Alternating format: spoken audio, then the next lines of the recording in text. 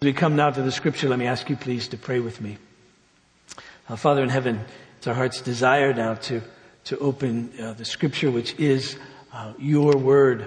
It's God-breathed, we know. It comes from you. It's written by various people. We know about various circumstances and incidents and so forth, but we know that the true source of this word is you, that every word in it is the exact word that you want there. And so we pray that even as you superintended those who wrote it, that now you would come and work in us in such a way that we would speak that which is true of it and receive it and believe it, and this would be pleasing to you.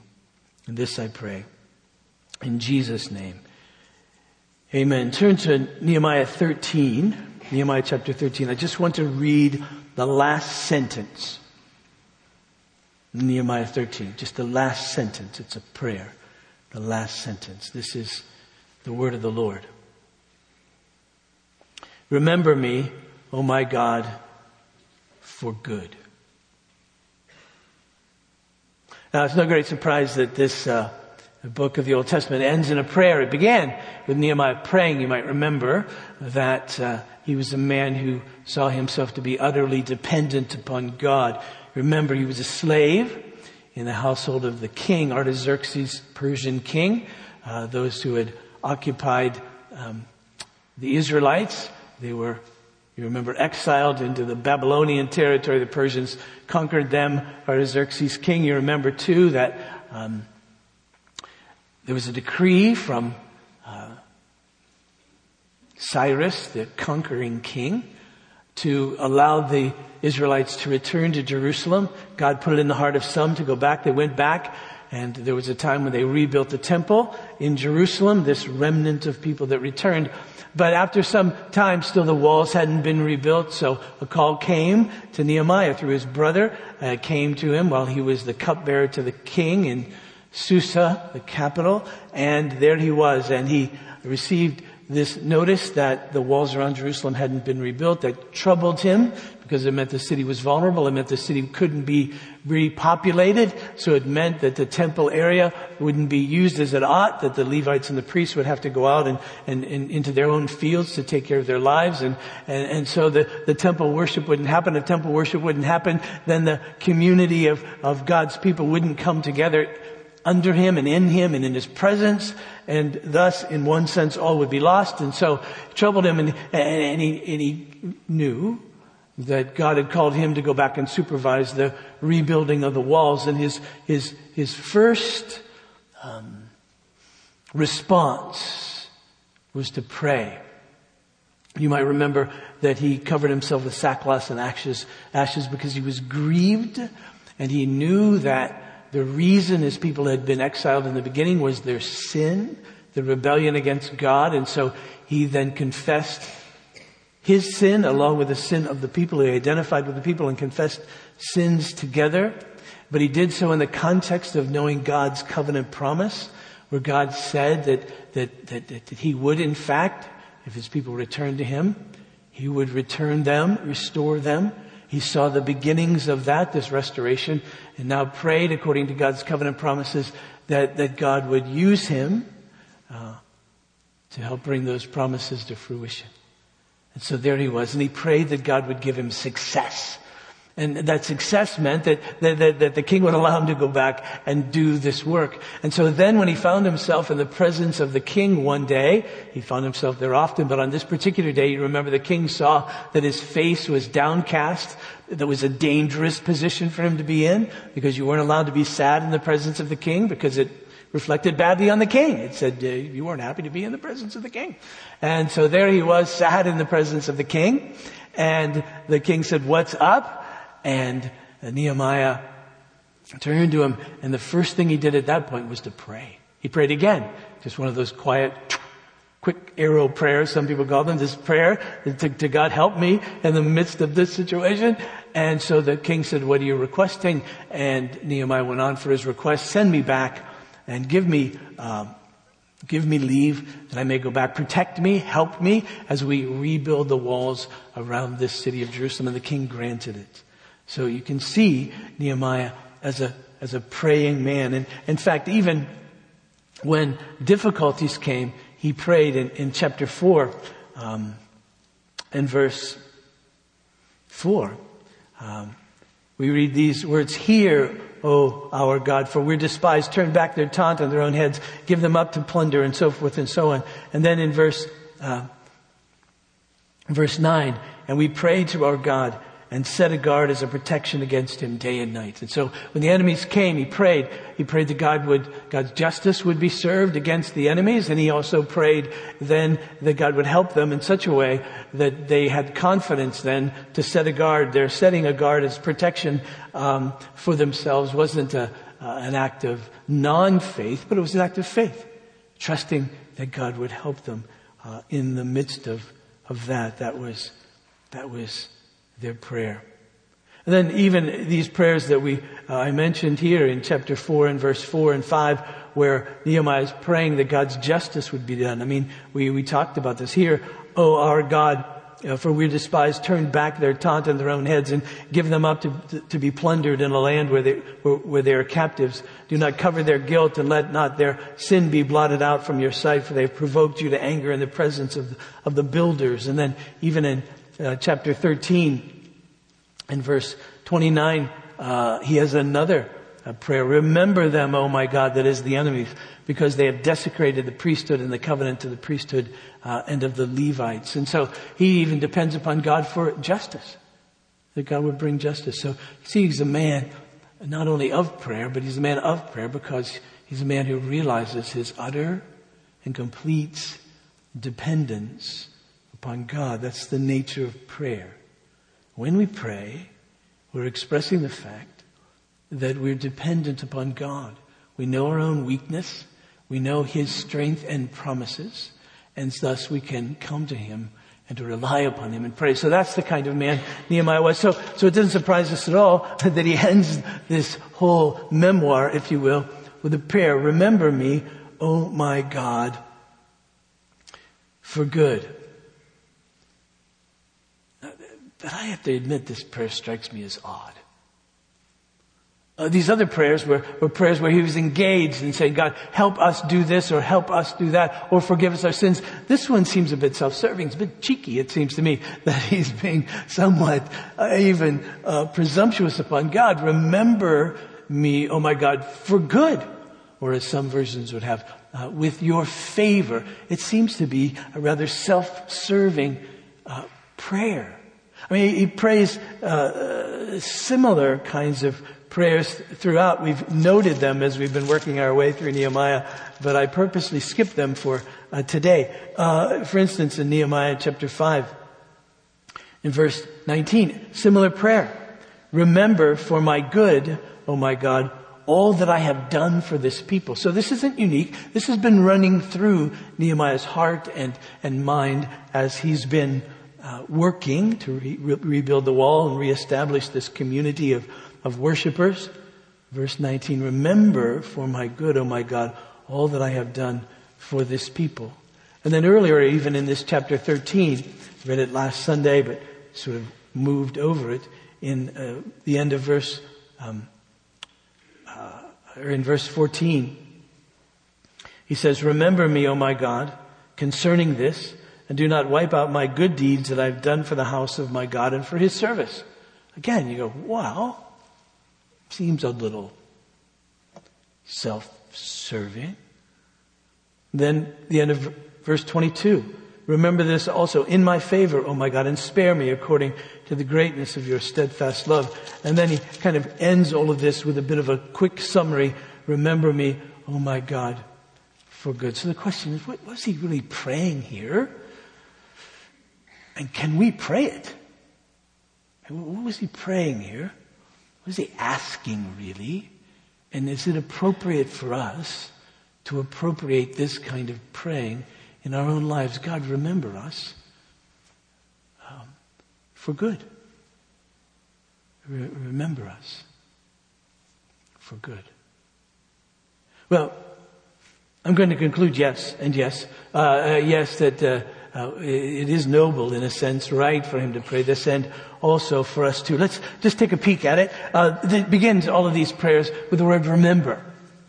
Now we know that when we ask God to remember, we're not assuming that he's forgotten. We're not thinking, well, if I don't remind God of this, boop, it's gone. You know, he doesn't have a very good memory. It isn't that at all. When we're asking God to remember, we're asking if God will take note of it and act. We're asking for God to take note of something and act. In Genesis 8, verse 1, in the whole narrative about Noah, it says that God remembered Noah and all the livestock and therefore caused the waters to recede. It isn't that he had forgotten and one day woke up and said, oh my goodness, Noah's floating around on a bunch of water with animals. I better do something about this. Why didn't somebody tell me? It isn't that at all. It means that this is the moment in time where God acknowledged it, called attention to it, and acted in a way that was consistent with His promise. In other occasions, especially in the Old Testament Pentateuch, we realize that God remembers His covenant with Abraham, Isaac, and Jacob. That's the sense of it. And again, it isn't that He forgot about it. It isn't that He forgot, oh, Abraham, remind me about him again? It wasn't that. It was that He, at that moment in time, acknowledged it and was going to do something. Anytime in Scripture we read about God remembering, we know something's going to happen. And so what Nehemiah is praying isn't, God, pay attention to me because I think you've forgotten about me. Sometimes we feel that way. We have some psalms to that effect. But that's not his point here. He's acknowledged all the promises that you've made and act. And act in such a way towards me, oh my God, that is good. And when he uses the expression, oh my God, and he does in all of these, remember, oh my God, in some sense, in all of these kinds of prayers, he's saying, God, we're in covenant together. You're my God and I belong to you. Anytime you see, especially in the Old Testament, but even in the New, you read this expression, my God or my people, you realize that's a covenant expression. God is saying, you're mine, I'm yours. We belong to each other. I've made promises to you. You've made vows to me. And so we're in this covenant relationship together. And so what Nehemiah is saying, according to your covenant, God, work in such a way in my life that is good, that brings good, that acknowledges that what I have been doing is good. And there's that sense that he desires for God to say what we read in that parable, well done. Well done. And he says to God, could I hear that? Could you remember me, oh my God, for good? To say, yes, Nehemiah, I'm pleased with you. It's personal. Now, when we read this, again, as I said, it sounds a bit maybe even irreverent or inappropriate or a bit disrespectful or self-serving to pray this. But we know Nehemiah through this whole letter. We know memoir. In the beginning, he expresses the fact that he realizes that he's a sinner as all the people were. He identifies with the people. So when Nehemiah is praying this, he's not saying, God, I'm not a sinner. He's not saying, God, I merit this. He's just simply acknowledging something that's deep within him about his life and the work that he's done as he reflects upon it. Even in chapter 5, as he prays a similar prayer to this that I read a moment ago, chapter 5, verse 19. Remember for my good, oh my God, all that I have done for this people. What he's making reference to is they had lived before them with integrity. That he wasn't like all the other governors who had been before him and exploited the people. Rather, he was generous to the people. Rather than making them serve him, he served them.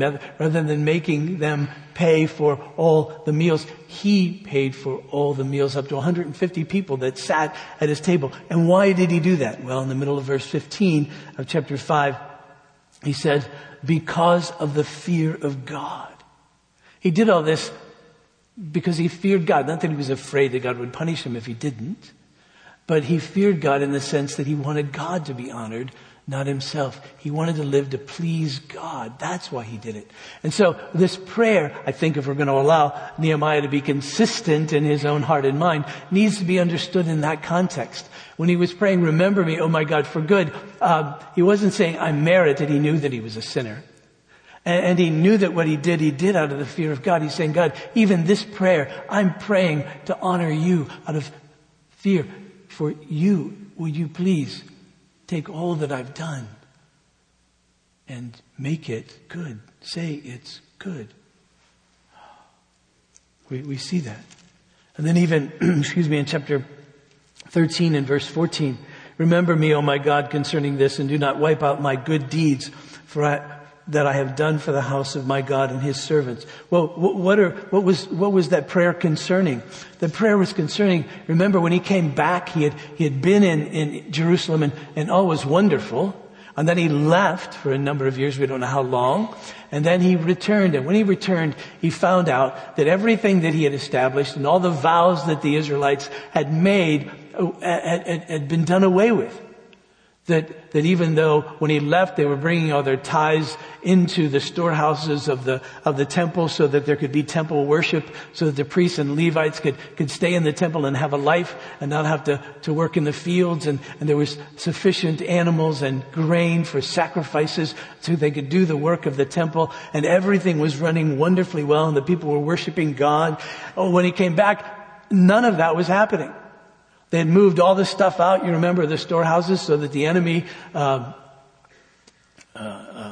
could come in and Tobiah could come in and live and realize that then the priests had to go out and the Levites had to go out and work in the field, so there was nobody there to work the temple, so none of it was happening. And so he came in and restructured again everything, so that there could be worship in the temple. And so he's saying very nobly, really, his heart to please the Lord, saying, remember me, oh my God, concerning this. Don't wipe out any of these good deeds that I've done for the house of God and his servant. Because if you do, then we're just going to go back to no worship.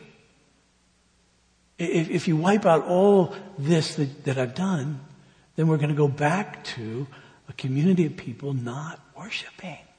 So please, allow what we've done here, what I've done here, to remain.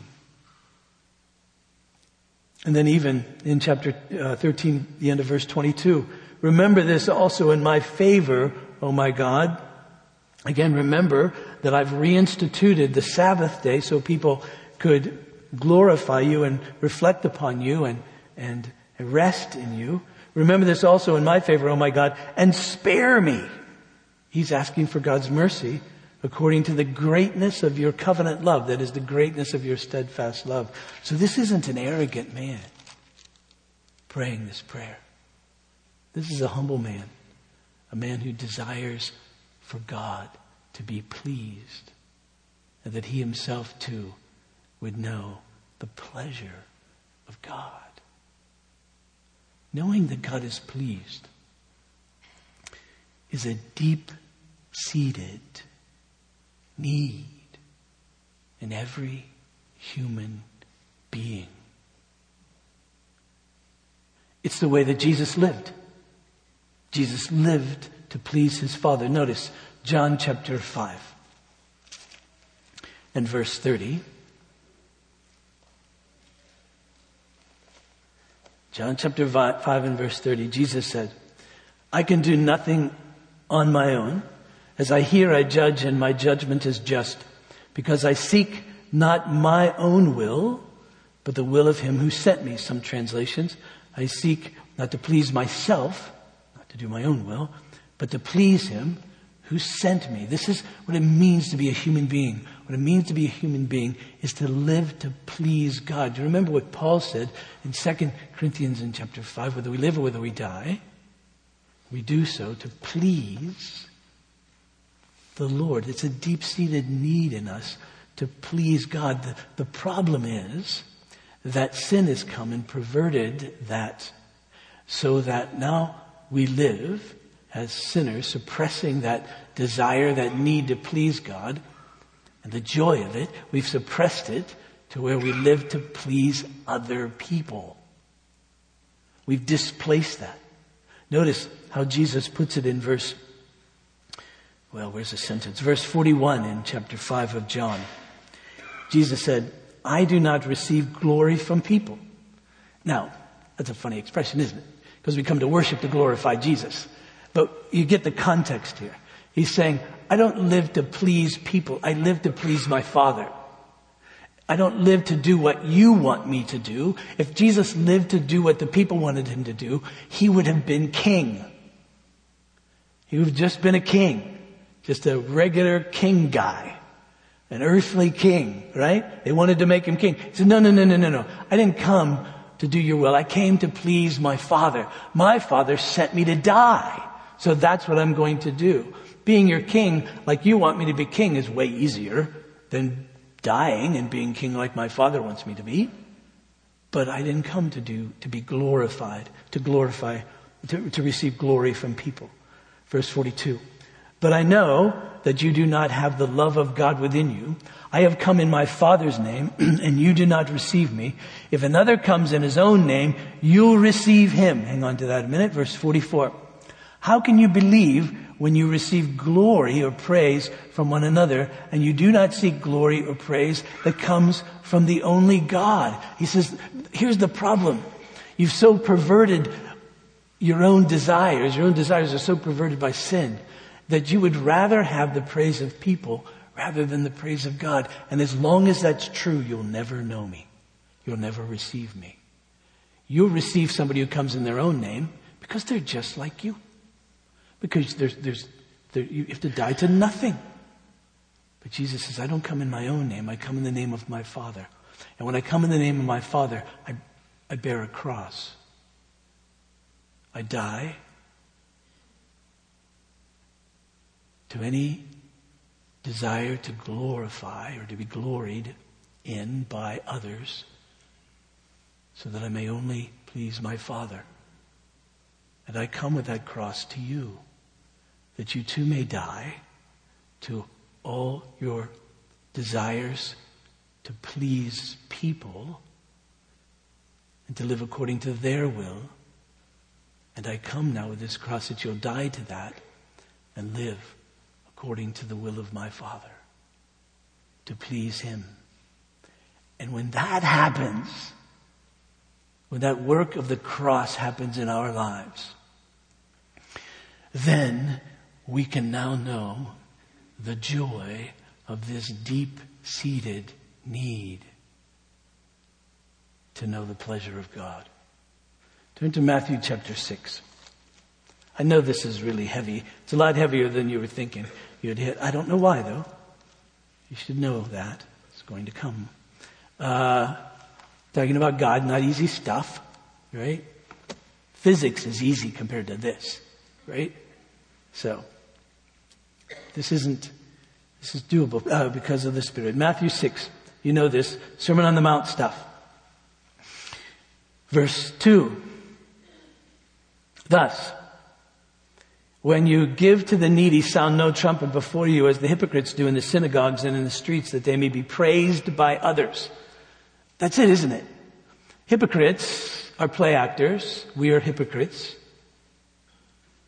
By sinful nature, we're hypocrites. Just own that.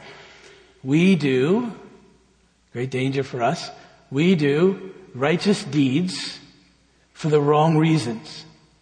We do righteous deeds not to be praised by God. That's an interesting expression, isn't it? But to be praised by people. That's why we do them, so other people will be impressed with us. I've made mention before that the first time our friend Jerry Bridges quoted me in a book, it was in a book called The Joy of Fearing God. Not that he quotes me all the time in his books, by the way. But in this occasion he did. Fortunately, he didn't use my whole name. But one day he and I were talking between services or sometime, and we're talking about preaching and preparation for preaching. And I mentioned to him that my heart is to come every Sunday in here early and pray for a while. And in those days I was praying in the gym. But before the service, he said, "What do you pray?" And I said, "Well, I begin by praying, God, we both know that I want to be glorified. We both know that'll be death to everybody who comes, myself included. We both know that the only thing that matters, the only thing that will help us, and the only thing that will bring us joy is that if you're glorified. So sometimes I look at my watch and I say, you got like 2 hours to work this out. Right? Because that's the very nature of us. The problem is, sin has so perverted us that we live to be praised by others rather than to know the pleasure of God, the joy of our Master. And entering the joy of our Master is when we hear, well done, good and faithful servant. There's something about that in every one of us that wants to hear that. There was something in Nehemiah. At the end of all this, he looked at his life and he says, God, please remember me. Oh my God, my covenant God for whom I've been serving. Remember me for good. All this that I've done. On the one hand, if it isn't remembered for good, if it goes bad, if it stops, then you won't be worshipped, and that'll be sad. And God, I simply want to know that you're pleased. There's something about that deep within us, you see. And Jesus acknowledges it here. He says, we're hypocrites. We do these righteous deeds. So he said, truly I say to you that they have received their reward. You see, the problem is that when we live for the praise of men, we'll get it. But that will never satisfy. It will never satisfy. First of all, it won't satisfy because it's not God's, and that's really deep-seated what we're suppressing. We want that, but we'll settle for this, and when we settle for that, the praise of men, it can't really satisfy what's deep, deep within us, this desire to know the pleasure of God. Plus, you know as well as I do, the praise of men, your praise to others, my praise to you, your praise to me is fickle. Standards change all the time. We have an expression in our household, cool marches on.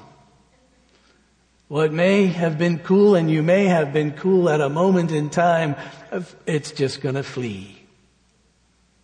You're going to turn a particular age and look in the mirror and say, why is my dad in the mirror?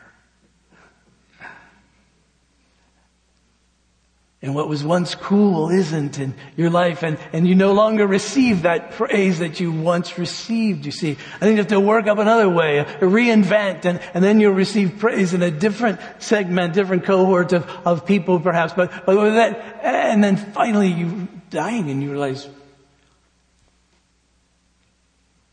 And so the praise of men, you see, will never satisfy. And Jesus makes knowledge of that.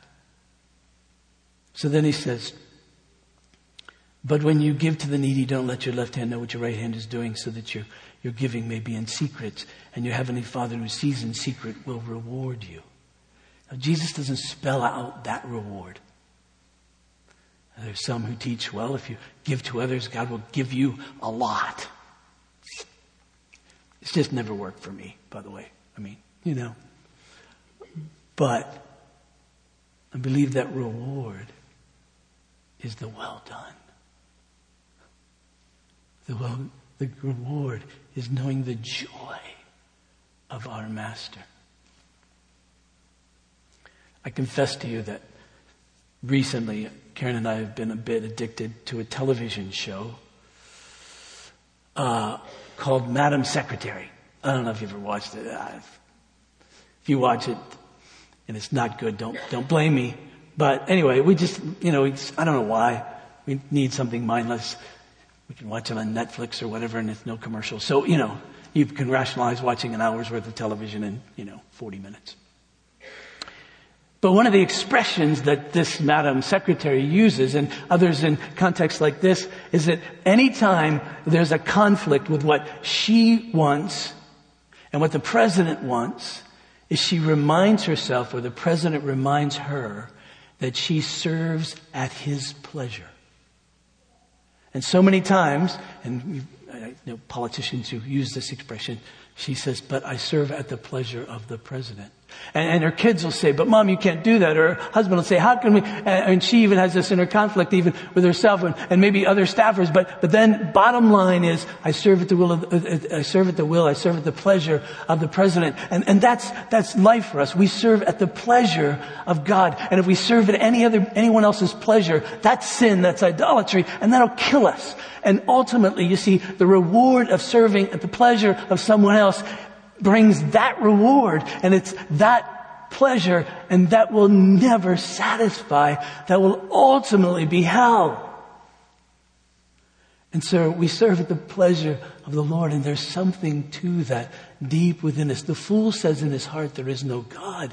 And what the fool misses out on is that knowing the joy of God, the best he has is the joy of himself that comes from his own pleasure, pleasing himself or pleasing others, and that will never satisfy. St. Augustine, in a phrase I'm sure that has been used and perhaps perverted some, this is how we have it: God has created us for him, and our hearts are restless until they find their rest in him. This is true. This is true. And there's a sense in which at the end of his life, Nehemiah was like, God, remember me. I've served you. Please don't let what I've done here be destroyed, because if it is, there will be no worship of you. But you're my covenant God, so I know that somehow I'm praying according to your will. Somehow I know that you're going to bring something out, because this is your way, this is your pleasure, to have a people that worships you. Now as I hear Nehemiah pray that, and even as I incorporate that into my own life, and I pray, God, remember me for good. I pray, God, that the life that I live is pleasing to you. There's a sense in which, at least for me, I kind of pray that with tongue in cheek. I pray that going, but I know about this, and I know about this, and I know about this, and I know about this. But I also know about one who, as he began his ministry life, God said, this is my son in whom I am well pleased. And therefore I realize that in him, in the Son, in Jesus, united to him, God can then say all the time, Bill is my son in whom I am well pleased. Because he really does see me in Christ. And it isn't just, done with smoke and mirrors. That God kind of has to just it's real. We got to get in our heads. It's real. The God isn't playing when he does that. He really does believe that. It really is true. I have to admit, when I think about that, I think God's kind of going, okay, Bill's righteous in my sight. But he's not really looking at me, And perhaps you could say he's looking at Jesus, but I'm in there. I'm in there. You're in there. It's really real. He really does think that. It's just an amazing thought, I suppose, that he really does think that. It really is true. And not only that, that because of the work of Christ in us by his Spirit, he's working in us. You'll know this expression. That which is well-pleasing in his sight. See, what Nehemiah was praying was in a sense the benediction that we use very often. And now may the God of peace, who brought again from the dead our Lord Jesus, that great shepherd of the sheep, through the blood of the eternal covenant, equip us with everything good for doing his will, for good. Working in us that which is well-pleasing in his sight. Now I know the benediction's at the end, and you're kind of standing there going, late for lunch or breakfast or whatever it is. You went too long again. Like it's a surprise. But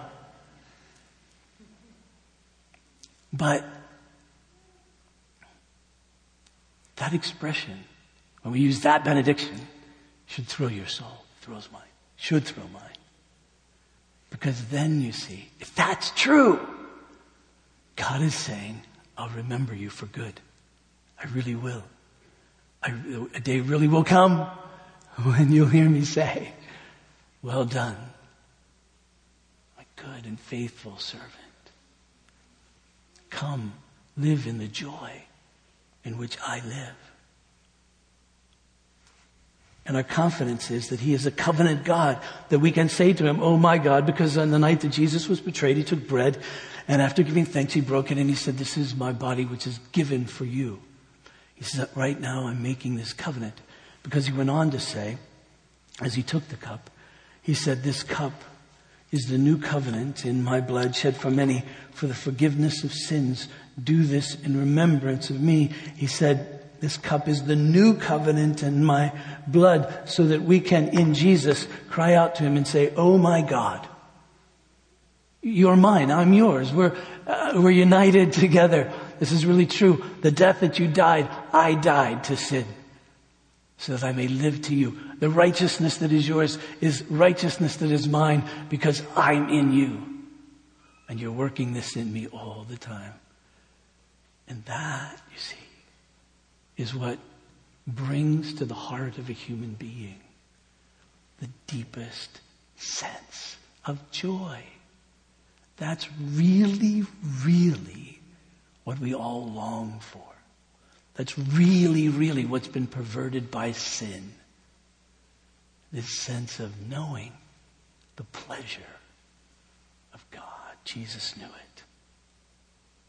And we were united to him so that we might know it too. Let's pray. Father, I pray for me and for us that we would know your joy. We would know your good pleasure.